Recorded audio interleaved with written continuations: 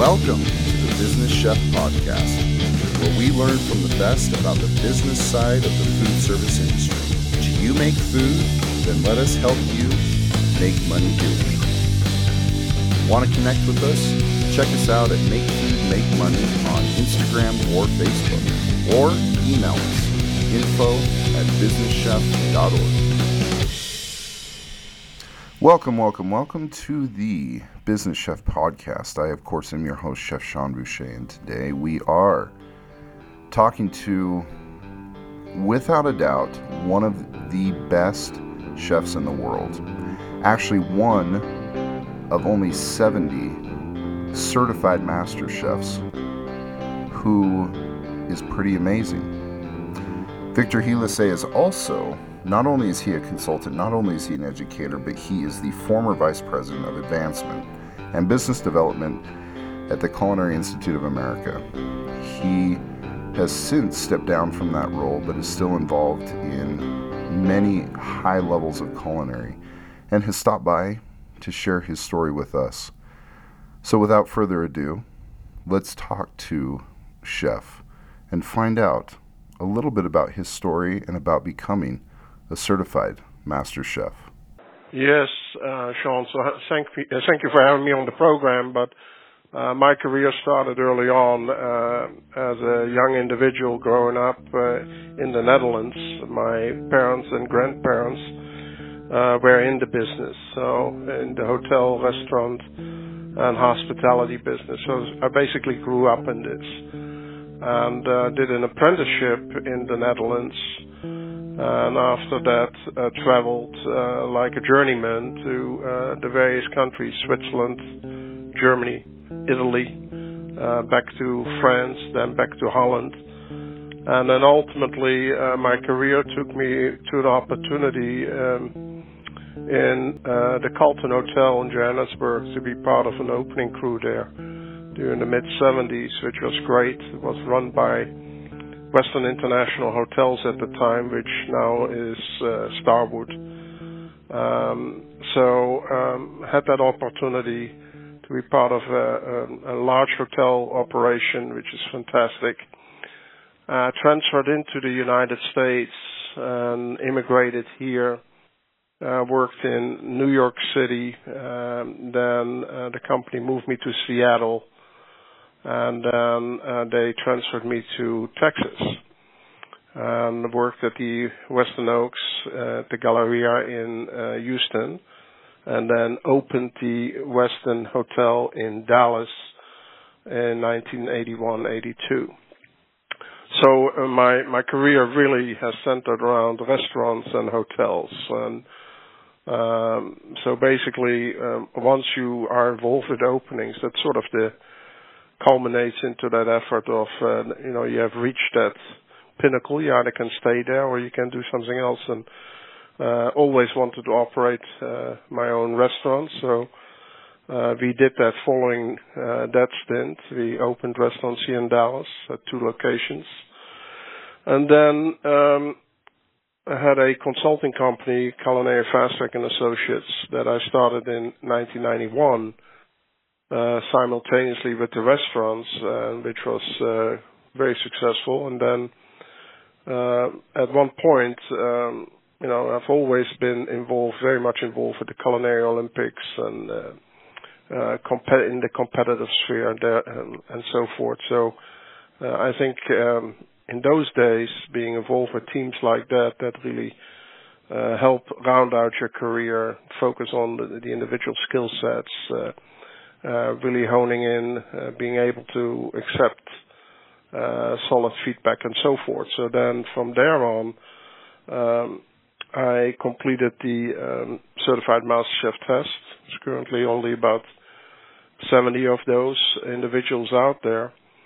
And all the while, really building the relationship with Mark Erickson, Tim Ryan, at the time, Ferdinand Metz, and so forth. So this business is so much, as you know, Sean, this is so much about the network, the relationship building, and helping each other out as the career goes along. And So in 1998, I was approached by then Executive Vice President Tim Ryan to come join the team at the college, and which I did. And I spent 20 years at the CIA, served as the Dean of Culinary Baking and Pastry Studies, where my role predominantly was curriculum faculty and the education for the college baccalaureate and associate programs. Then after 7 years, I moved into the role of establishing our consulting group for the CIA. I did that. And then my time there culminated with the Vice President of Advancement position. And basically, you can see how that role I was responsible with my team to raise in excess of $108 million for the capital campaign, the largest capital campaign in the CIA's history. So come at December 2017, I decided, it's time to move back to Texas and, continue the work that I used to do with Culinary Fast Track and see what's next in store for me. I mean, the reality is spent the greater part of a third of my adult life at the CIA, and I felt there was some other opportunities. The CIA is just a phenomenal place, and the ability to teach young men and women to be successful in our craft and to mentor young men and women, and then later on, as time goes by, to every once in a while get a message, whether that be on LinkedIn or to a phone call you get, Chef, remember XYZ, and thank you very much.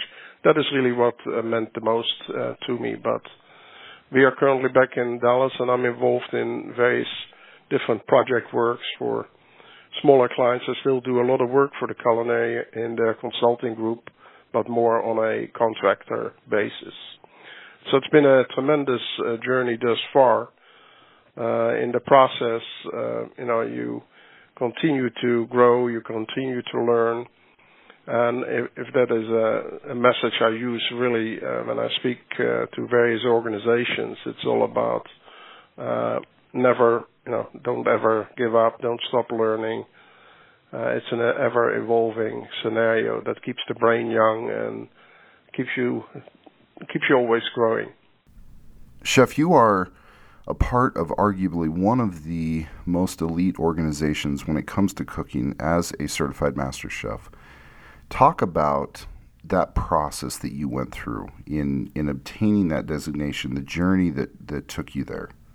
Yeah, Sean, that is an excellent question. I don't think the Certified Master Chef test and the group itself has done a good enough job in coaching and mentoring that next generation to come through that. But at the time, and I go back to 1979, 1980, when I first became involved with the Culinary Olympics. And the Culinary Olympics, being involved in a team where you work with various different individuals, all different skill sets, and you learn to accept that everybody brings something to the table. And that really was the precursor, I believe, for me, personally, to the CMC test. It really helped me understand what that all took. If I backtrack for a second here, because the reality is a lot has been said about the value of an apprenticeship program and the value of a culinary education, and should you really do this? I think what happens today, and I was fortunate when I went through my apprenticeship, the road after the apprenticeship allowed me to focus really on where do I fit in best. So you work for the best chefs in the best houses, and you learn to develop your craft, whether that was the garde manger or the saucier or the entremetier, but you really honed in on that, developing that skill set. And I think today, unfortunately, that road to constant development as such is shorter. And so consequently, people, when they find themselves in our business today, they want to take the test and they want to do it, but they don't really have the skill set or the discipline, the competency in the individual areas of competencies. And it is really about developing those over a period of time. So from my perspective, after the Culinary Olympics, during the 80s and 84 and the 86 Culinary World Cup team, I was asked to take the test then. And I said to Mr. Metz and Tim Ryan, I said, I wasn't ready yet. And let me take the test a little later. And I took it in 89. And I did that while I was fully immersed in my operations at the restaurants and all that. So the Certified Master Chef test, and you mentioned that, you alluded to it, is an exclusive club, and we really don't want to be an exclusive club because it's really a group of professionals that have tested their own ability to succeed at these competencies at a high level of pressure that goes along with it. So I'm very happy to see that the American Master Chef's Order and the ACF have come together to see in how we can break up the test in such way that a professional today can actually take out a couple of days and accomplish this. Very happy to see that there's a greater network of mentorship, of guiding an individual through that process. Because in the day when I took the test was scheduled for January and February of 89. You had to report for duty, and it's there you are. There wasn't that sort of network in place. Today there is. And if an individual is not quite ready, then he or she needs to tap in to any one of us on the 70 Master Chefs and say, what do you think that I should do? Do you really feel that I am ready for this test? And it is something that is very personal. The stakes are extremely personal. It's about, are you able to achieve that? So that it really hasn't got anything to do with anybody else but yourself. And then the question later on is, how relevant do you stay? How involved do you stay with your business? Because that is really what this is all about. And constantly questioning yourself. And if you had told me in 1978 that when I was a line cook, that I would be responsible for the fundraising for the Culinary Institute of America, I would have said, you're absolutely crazy. But that is the path one chooses, and it has the same applies to the CMC test. That is articulating quietly what it is that you want to achieve, how you're going to go about it, the timing that is involved. For some people takes longer. Admitting what your real skill sets are and what are the competencies that you really have to work on, and then not be afraid to reach out and ask somebody for input and support, because that is the only way to grow, to understand, to listen to that feedback. It's okay to be a follower and understanding and listening to somebody else that gives you that feedback. So that has really helped me in my journey for the CMC test, and that's why over the years I've continued to recertify, making sure that I'm active, involved, and doing the things that I need to do to be at the best that I can be and deliver value for whomever I deal with. So, Chef, talk a little bit about what do you think that obtaining that designation or that certification has done for you professionally, maybe even in the minds of others. Does it make you more valuable? Does it give you more clout? Talk a little bit about gaining that and the perception of value in others' minds from you having that. It is kind of interesting that when I moved out of my when I moved out of my position of advancement with the culinary, one of the first outreaches I received from the field was from other colleges that needed fundraisers. And I kind of smiled at that, because that is a real compliment, because what it means is you have learned a new skill set, you added that to your portfolio. And I think once you achieve the Certified Master Chef test, that's all great, but it doesn't stop there. That is just okay, now you have done that. So now how do you live up to that reputation of being a Certified Master Chef? And what are you contributing? Who are you talking to? And so forth. So it has allowed me the opportunity to publish books. It has allowed me, certainly allowed me an opportunity to pursue the career with Culinary Institute. And that success of successful certification that adds to your base of education that you have, and the love for your craft, your ability to constantly admit that you need to stay relevant, and that really, I think it has served me very well, not only in the employment realm, but certainly also from the aspect of having been able to provide for a good living for my family.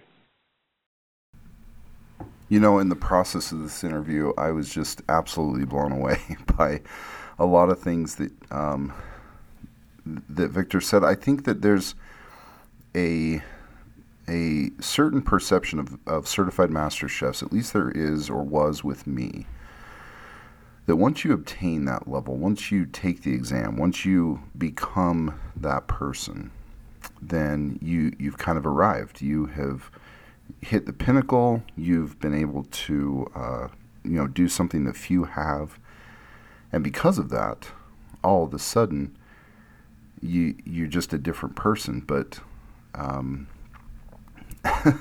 obviously that's not the case. I think he makes a lot of really good points in there, that is something that you've done. That is something, a box that you can check, but what do you do from there? What do you do with that?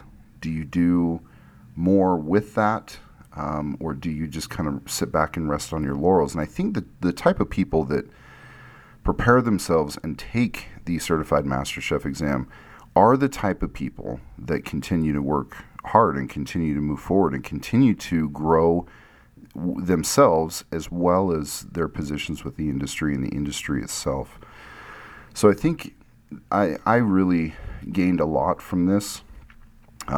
There was so much information that I had to break it into two parts. And so next week we'll get to hear part 2 of my interview with Certified Master Chef Victor Guilesset.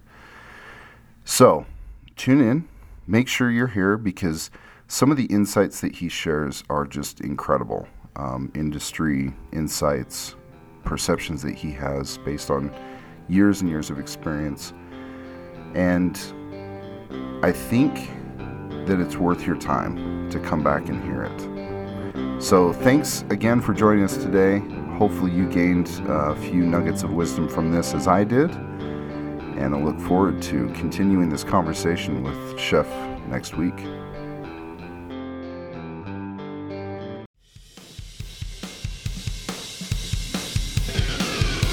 Hey, thanks for sticking around. Be sure to share this podcast with your friends, family, co-workers, or anyone who's interested in making food and money. And when you get a second, give us a review. It really helps us get the word out, as well as letting us know how we're doing.